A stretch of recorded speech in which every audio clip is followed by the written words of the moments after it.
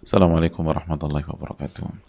Bismillahirrahmanirrahim. Alhamdulillahirabbil alamin wa bihi nasta'in ala umuri dunya waddin. Wassalatu wassalamu ala asyrafil anbiya wal mursalin wa ala alihi wa sahbihi ajma'in wa ba'd. Allahumma inna nas'aluka ilman nafi'a wa na'udzubika min ilmin la yanfa'. Hadirin Allah muliakan, alhamdulillah kita panjatkan puji dan syukur kita kepada Rabbul Alamin atas nikmat yang Allah berikan kepada kita. Sebagaimana salawat dan salam semoga senantiasa tercurahkan kepada junjungan kita Nabi kita Muhammadin alaihi salatu wassalam, beserta para keluarga, para sahabat dan orang-orang yang istiqomah berjalan di bawah naungan sunnah beliau sampai hari kiamat kelak. Allahumma inna nas'aluka ilman nafi'an wa na'udzubika min ilmin la yanfa'.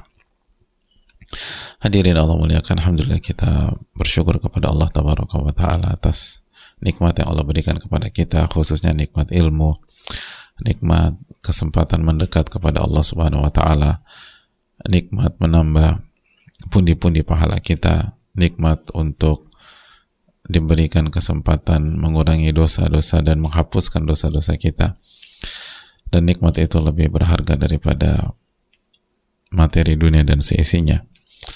Semoga kita bisa menyadari, bisa meyakini dan mensyukurinya. Amin ya rabbal alamin.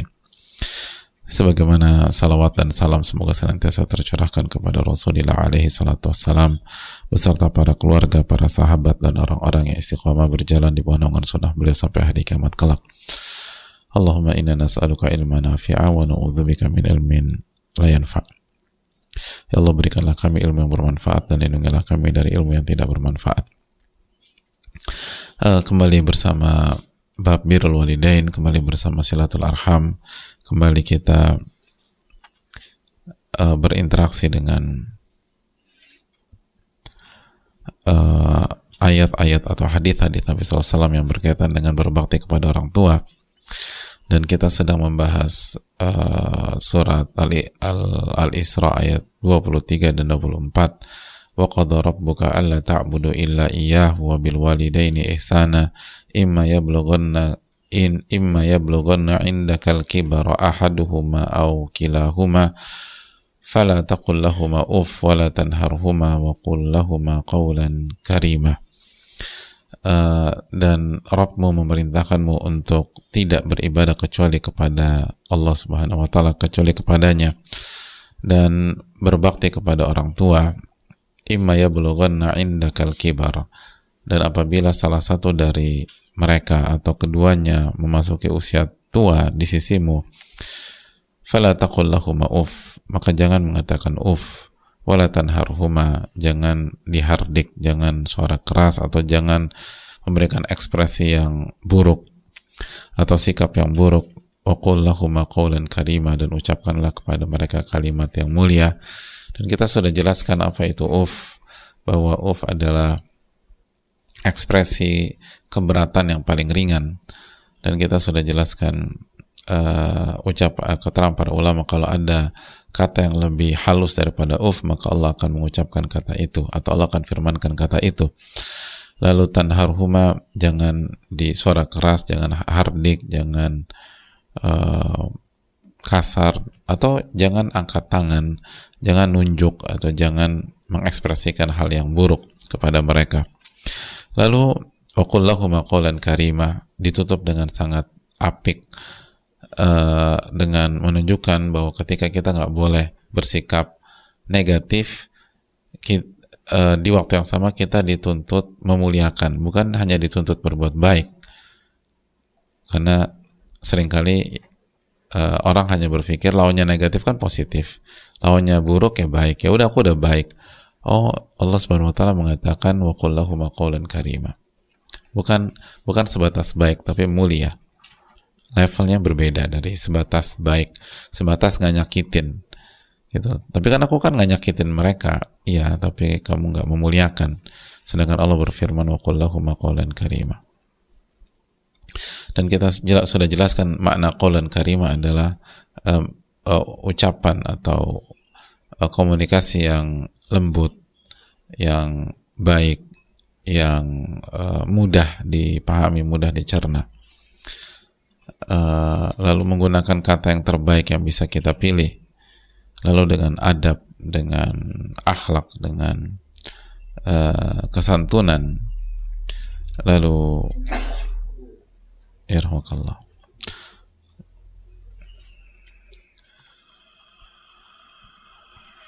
Dan sampai Sa'id bin Musayyib mengatakan, seperti hamba sahaya yang bersalah ketika harus berhadapan dengan tuannya yang keras atau kasar.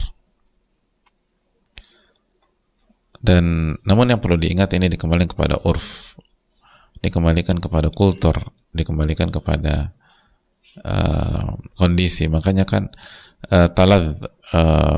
kalimat yang membuat hati orang tua itu menikmati kalimat kita, dan kata atau ucapan yang membuat jiwa orang tua kita tenang. Jadi walaupun kondisinya nggak bagus, tapi gimana kita menyampaikan, orang tua itu tetap tenang gitu, tetap nggak panik, nggak ribet, nggak jelimet gitu loh. Gitu. Jadi tenang aja mah, insya Allah nggak ada masalah sama sekali. Jadi kita juga jangan panik juga gitu loh. Mama jangan panik ya, mama tolong jangan panik. Tapi kita panik juga. Jadi kamu tuh apa sih gitu. Tapi kalau kita tenang nyampaikan, terus nggak ini, maka orang tua pun akan menangkap pesan tersebut. Makanya kita katakan kemarin, yang harus kita benahi apa hadirin? Iman dan tauhid. Karena ucapan yang baik itu berkaitan dengan iman. Man kana yu'minu billahi wal yawmil akhir falyaqul khairan aw liyasmut. Barang siapa yang beriman kepada Allah dan hari akhir, hendaknya berkata baik atau diam. Dan membuat orang tua tenang, ya kita harus senang dulu gitu loh. Jadi khususnya ketika menyampaikan hal-hal yang buruk, sampaikanlah dengan ketenangan, sampaikanlah dengan kenyamanan, sampaikan dengan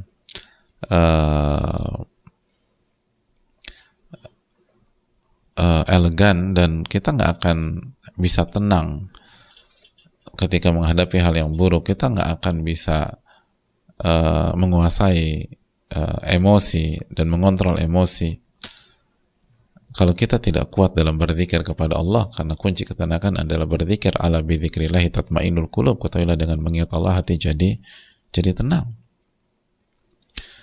Jadi kita dituntut untuk apa? Untuk menguatkan iman kita dan berzikir kepada Rabbul Alamin, sehingga kita nggak terpancing, sehingga kita nggak down, sehingga kita nggak terpuruk.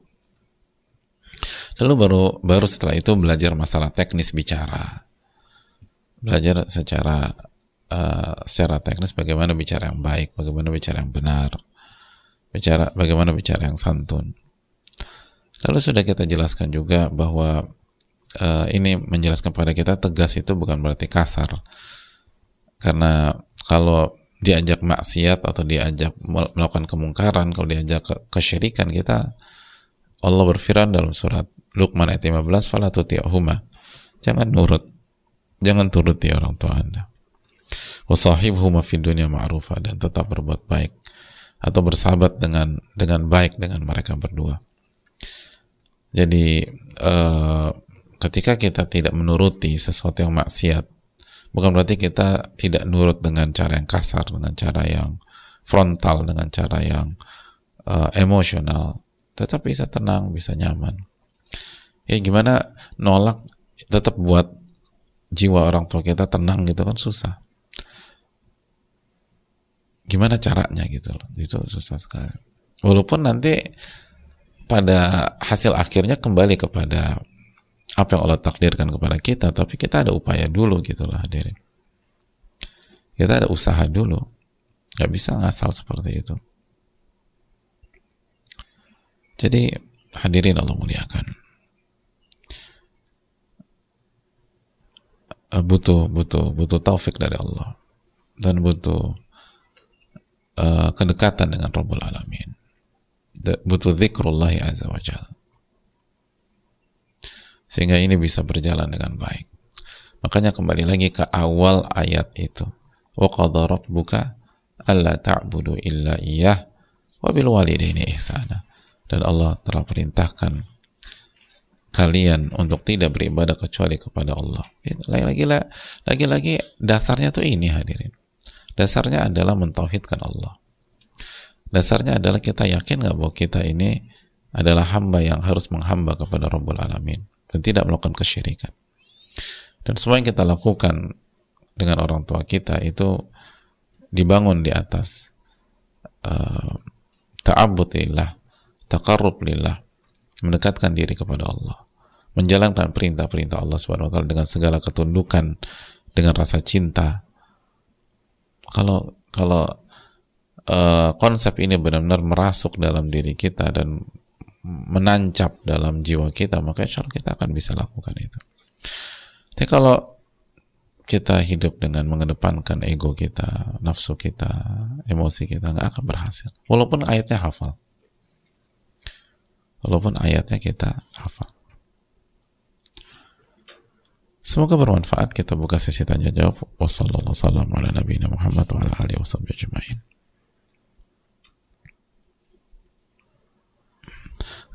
Bismillah, assalamualaikum warahmatullahi wabarakatuh. Waalaikumsalam warahmatullahi wabarakatuh. Semoga Allah senantiasa menjaga Ustadz, keluarga. Semoga Allah senantiasa merahmati Imam Nawawi. Semoga Allah istiqomahkan Ustadz di jalan yang Allah ridha. Amin ya rabbal alamin wa iyyak. Semoga begitu dengan penanya dan seluruh kita. Izin bertanya Ustadz, di bab berbakti kepada orang tua, saya selalu sedih jika Allah membahas orang tua. Jujur saya belum bisa berkata lemah lembut atau selalu berkata baik. Karena qadarullah orang tua saya pun demikian, selalu keras jika menyampaikan dari kecil, sehingga mungkin ada contoh dari mereka. Tapi tidak ada alasan untuk saya berlemah lembut kepada mereka. Jujur selalu menyesal ketika tidak berlemah lembut. Tapi itu terus terulang. Ustadz, beri saya nasihat dan tolong doakan saya, semoga Allah melembutkan hati dan lisan saya terhadap orang tua. Mohon doanya selalu. Semoga Allah selalu memberi hidayah kepada orang tua saya dan hidayah sunnah ini. Syukran jazakallahu khairan. Semoga Allah mudahkan untuk menjawab pertanyaan saya. Terima kasih, amin wa iyyak.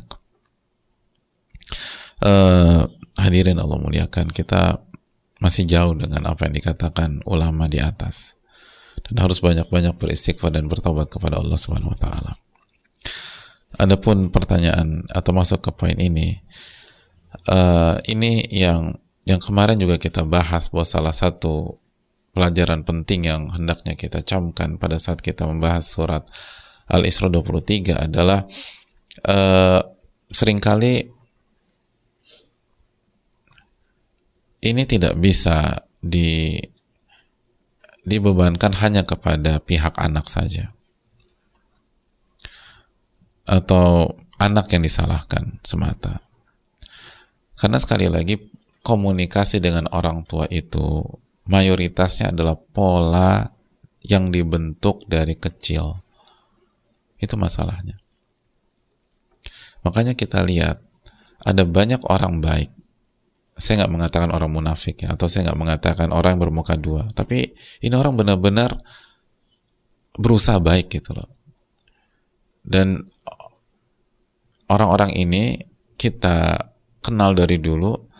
Nahsabuhum kadzalik wallahu hasibuhum wala nuzaki Allah ahad, berusaha jadi orang baik.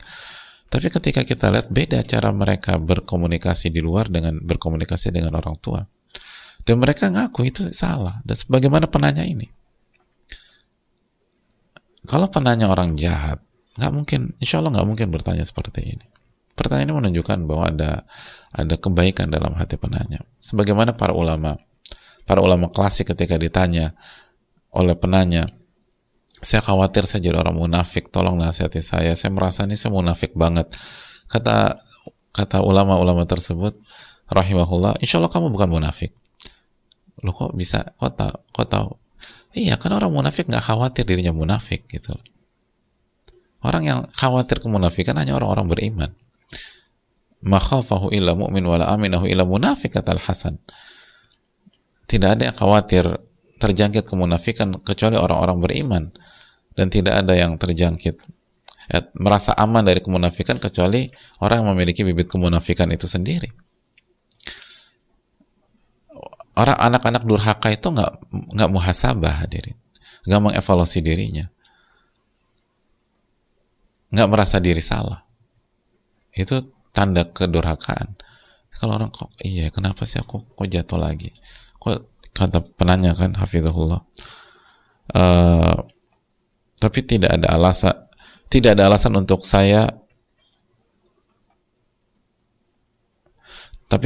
alasan untuk saya berlemah lembut kepada mereka. Mungkin tidak ada alasan untuk tidak berlemah lembut untuk mereka. Jadi kan no excuse gitu loh. Penanya tetap menyalahkan dirinya, dan itu ciri orang-orang beriman. Nggak melimpahkan semua kesalahan kepada orang tua. Nah, dan ada banyak kasus seperti ini, dan mungkin kita salah satunya. Apakah itu bermuka dua? Itu nggak bermuka dua, insya Allah.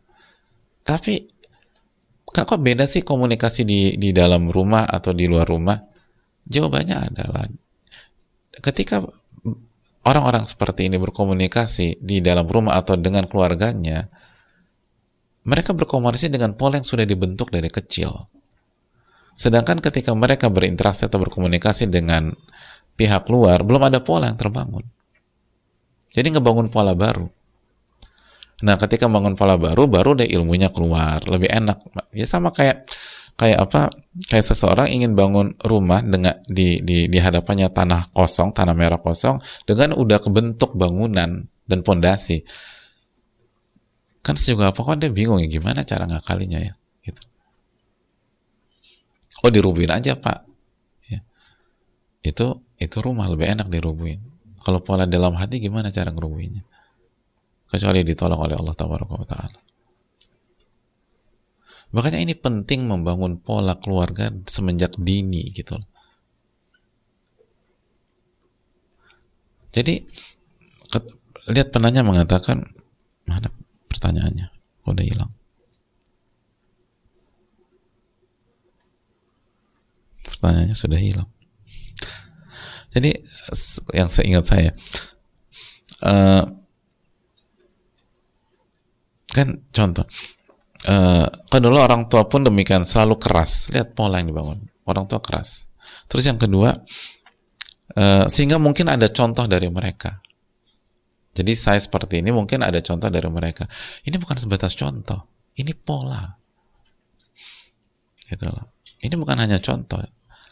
Beda kan?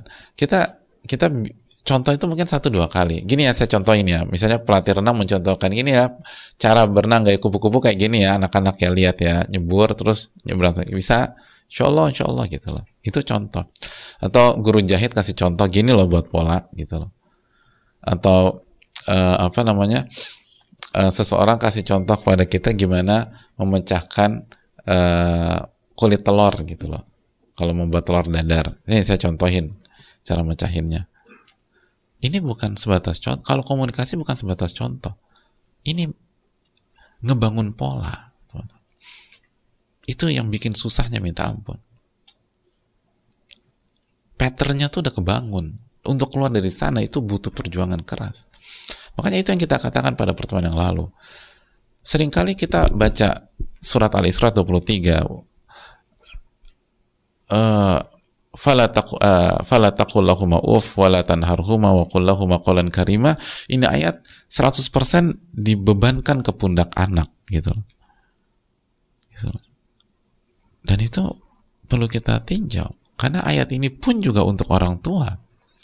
Bagaimana orang tua mendidik anak yang nanti ketika ini anak tumbuh, apalagi dewasa dan mukallaf, dia bisa amalkan ayat ini.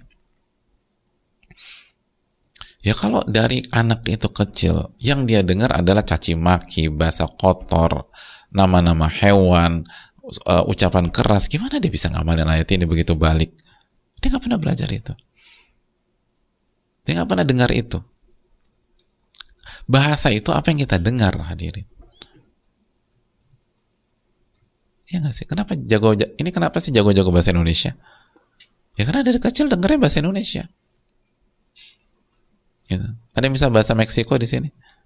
Kenapa nggak bisa? Nggak pernah dengar bahasa Meksiko. Banyak anak nggak bisa ngomong lembut, lemah lembut. Kenapa? Nggak pernah dengar bahasa lemah lembut dari orang tua atau dari keluarga. Dan orang tua akan ditanya di hadapan Rabbul Alamin. Orang tua akan ditanya. Makanya salah satu sikap yang tidak bijak dan Dan perlu kita renungkan, apabila misalnya orang tua punya masalah sama anak-anak, terus anak-anaknya bahasanya kasar segala macam, karena memang nggak dididik gitu loh. Terus orang tua sama anak ikut kajian temanya keluarga, lalu ustadznya bawakan Al-Isra 23, lalu orang tuanya search ayat tersebut lalu di WA di grup keluarga atau langsung dikasih di DM ke anak-anak gitu loh, bicara sama papa atau ibu. Iya, niatnya bagus, tapi nggak sesimpel itu. Wong ada yang tanam ini anak, ada yang pupuk, ini hasil panen kita. Nggak bisa sembel itu, pola udah kebentuk, pola udah kebentuk.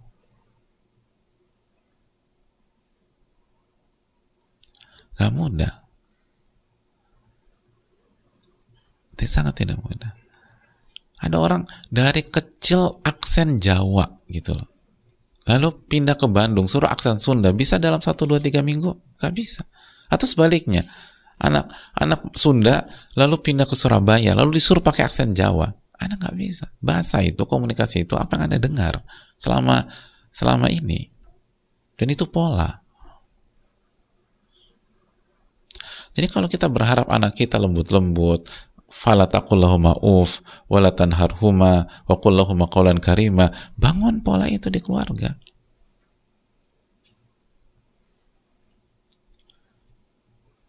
Kalau misalnya kita keras kasar, kita ribut sama istri depan anak, terus kita berharap anak kita lemah lembut, Anda ribut sama istri Anda depan anak Anda, atau Anda bantah suami Anda depan anak-anak, Anda bantah suami Anda depan anak-anak, Anda nggak taat sama suami depan anak-anak, Anda ngedebat suami Anda depan anak-anak, dan anak-anak perempuan Anda lagi. Kan anak perempuan Anda nanti mikir, oh gini cara ngadepin suami nanti kalau aku dewasa.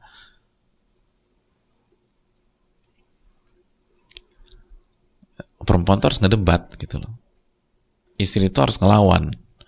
Istri itu harus bicara kasar. Memang kita nggak pernah mengatakan anak-anak kalau istri itu ngedebat ya, enggak.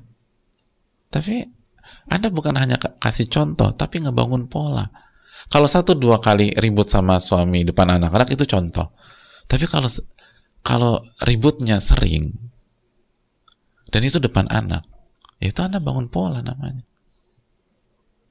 Dan ketika anak Anda bermain dengan pola Anda, ya jangan sedih. Ya itu kan Anda yang bangun. Itu kayak misalnya gini loh, analoginya ada orang nanam cabai atau singkong, pas panen singkong dan cabai, dia terpuruk gitu. Aku kok sedih banget, kenapa singkong dan cabai? Hancur hatiku. Anda ada apa emang mas? Yang Anda tanam apa? Singkong, cabai. Terus panennya apa? Singkong cabai juga. Ya apa yang terpuruk? Itu sangat logis. Kenapa shock? Kenapa kaget? Itu yang dibangun. Itu yang ditanam. Kecuali kalau tanam singkong, panennya durian, nah itu shock gitu. Tapi seringkali kita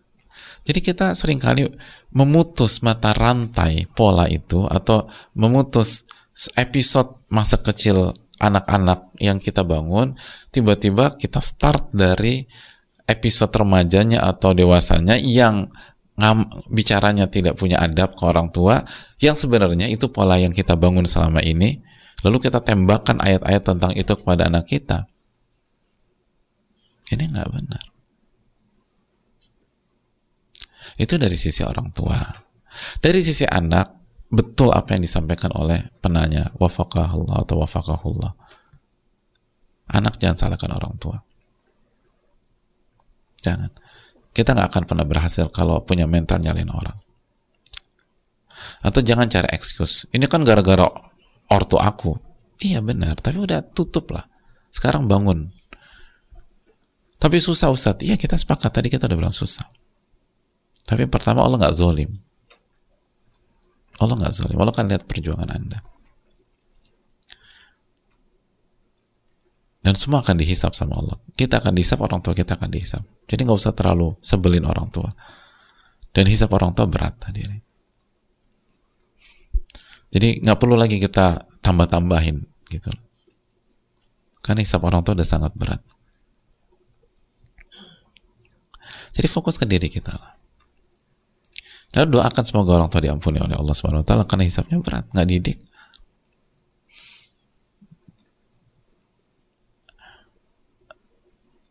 Lalu tata, butuh waktu ya butuh waktu, tapi tata. Karena seringkali inti dari masalah bukan kesalahan anak. Seringkali ada juga anak yang salah, orang tuanya udah maksimal didik, tapi anaknya yang nggak mau, ada, jelas lah.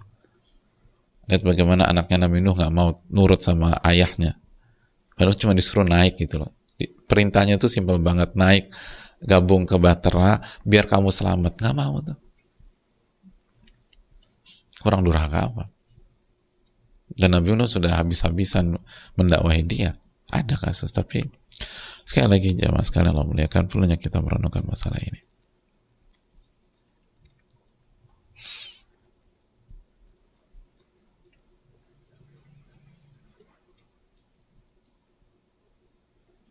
Jadi selalu main di kotak kita masing-masing. Kotak orang tua, dan kotak anak. Jangan kebalik itu, anak nyalain orang tua nyalain anak. Itu nggak tepat.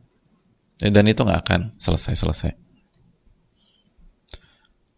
Semua kita main di kotak masing-masing dan berbuat sesuai dengan ranah kita masing-masing.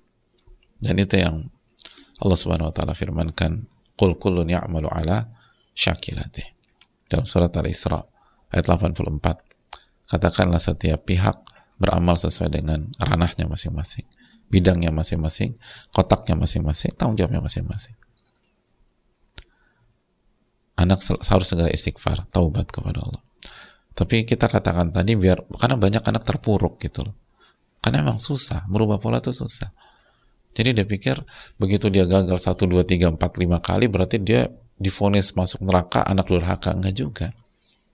Yang penting dia berjuang lah. Dia berjuang.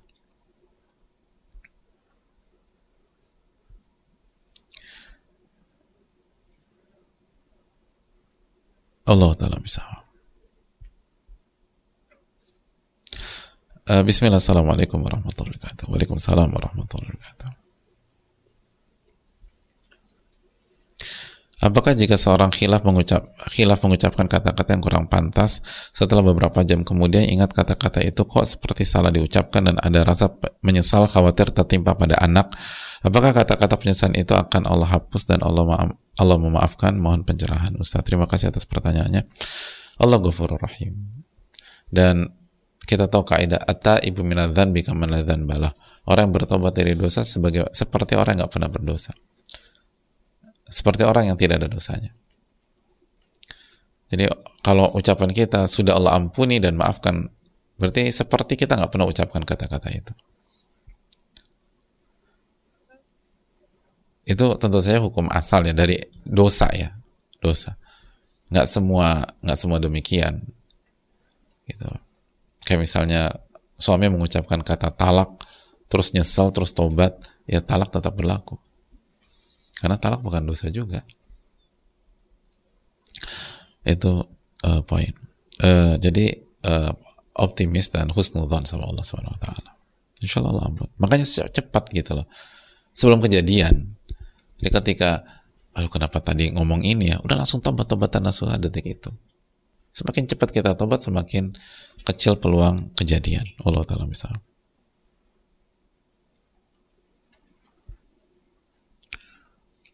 Assalamualaikum warahmatullahi wabarakatuh. Waalaikumsalam warahmatullahi wabarakatuh. Semoga Ustadz dan kita semua dalam lindungan dan rahmat Allah Subhanahu wa taala. Amin ya rabbal alamin.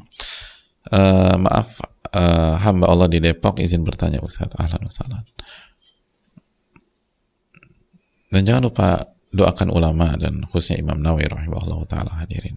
Sekali lagi kita diperintahkan oleh Nabi SAW untuk membalas kebaikan orang, membalas. Dan kalau belum bisa balas, doakan. Jadi kita diminta untuk membalas dan mendoakan. Kalau nggak bisa, doakan dulu sampai kita bisa balas. Nah, jangan sampai kita belum bisa balas terus nggak doain, terus khawatir kita tidak dianggap bersyukur oleh Allah Subhanahu wa taala. Jadi jangan lupa doakan para ulama kita, doakan Imam Nawawi rahimahullah dan yang lain. Tahun kemarin saudara suami nginep di rumah kami selama hampir 2 minggu Ustadz. Waktu awal kami melayani dengan senang hati, tapi lama kelamaan mereka ngelunjak atau ngelunjak sih? Ya kira-kira itulah Pak Ustadz. Terlebih yang paling saya nggak suka ada istrinya yang nggak bisa menjaga santun dalam berpakaian Pak Ustadz. Beliau kan bukan mahram suami saya. Harusnya bisa menjaga perasaan saya dan terkadang malah sengaja-sengaja pakai pakaian ketat.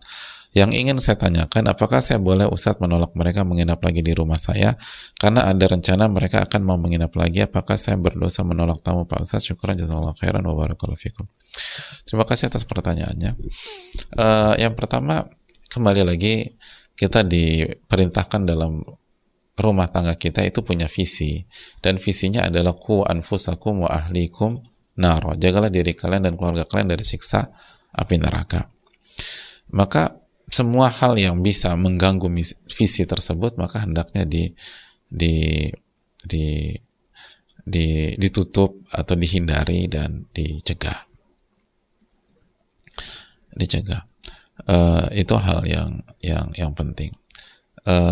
Diskusikanlah sama suami dan menolak itu bisa jadi opsi terakhir gitu loh. Artinya bisa jadi nggak sampai menolak juga kalau bisa dinasihati, bisa diingatkan, bisa didakwahi. Tapi kalau ternyata demikian dan memang bahaya kan saudara pihak-pihak yang dianggap dekat dan saudara tapi bukan mahram itu kan resikonya besar. Makanya Nabi SAW mengatakan alhamu maut. Alhamu maut. Alhamu apa hadirin?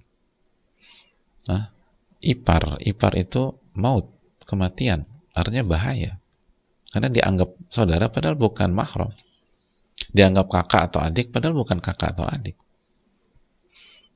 dan cenderung orang kurang jaga aurat di hadapan ipar.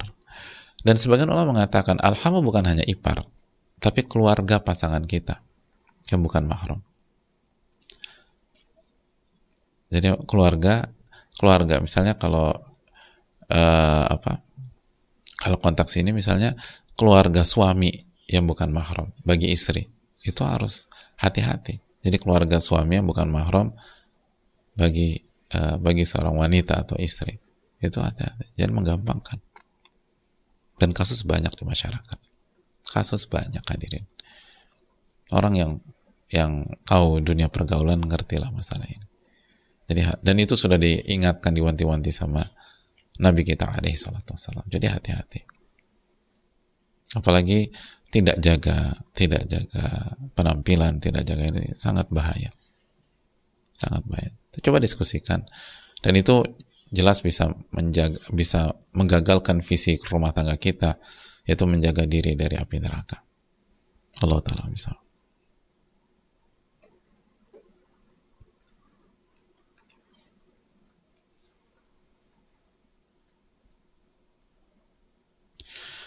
Assalamualaikum warahmatullahi wabarakatuh. Waalaikumsalam warahmatullahi wabarakatuh. Ahsanallahu wa iyyakum. Semoga Allah selalu merahmati Ustadz, tim Imam Nawawi, para ulama kita yang lain serta seluruh kaum muslimin. Amin ya rabbal alamin. Amin ya rabbal alamin. Maaf Ustadz, izin bertanya, apabila seorang anak sudah bertaubat karena dulu pernah durhaka kepada orang tuanya, apakah tetap akan mendapatkan azab karena salah satu dosa yang dipercepat azabnya di dunia ada durhaka kepada orang tua? Jazakallahu khairan, barakallahu fikum Ustadz. Ya, terima kasih atas pertanyaannya. Sekali lagi, at-taibu minadz-dzanbi kaman la dzanba. Orang yang bertobat dari dosa sebagaimana atau seperti orang yang pernah berdosa. Jadi Allah akan ampuni. Allah Ghafurur Rahim. La taqnatu min rahmatillah. Jangan putus asa dari rahmat Allah. Innallaha yaghfiru dzunuba jami'a. Sesungguhnya Allah mengampuni seluruh dosa jika kita bertobat. Dan yang terakhir, ini salah satu tujuan kita bahas bab ini. Dan ini pentingnya membahas bab ini walaupun orang tua kita sudah wafat. Kenapa? Karena pertama pintu berbakti belum selesai, dan yang kedua, kalaupun kita tidak bisa lagi berbakti kepada mereka di saat mereka hidup, bab ini tuh penting untuk untuk mengaudit diri kita, mengevaluasi diri kita. Selama ini kita performa udah bagus atau belum? Kalau sudah bagus, semoga ini menjadi penyemangat dan hal pemotivasi kita untuk ke depan, karena kita yakin Allah akan memberikan ganjaran dunia akhirat. Dan kalau ternyata performa kita banyak catatan, ini kesempatan bertobat kepada Allah Subhanahu wa ta'ala. Semoga Allah memberikan taufik. Subhanakallahumma wa bihamdika, la ilaha illa anta, astaghfiruka wa atubu ilaik. Assalamualaikum warahmatullahi wabarakatuh. Syukran.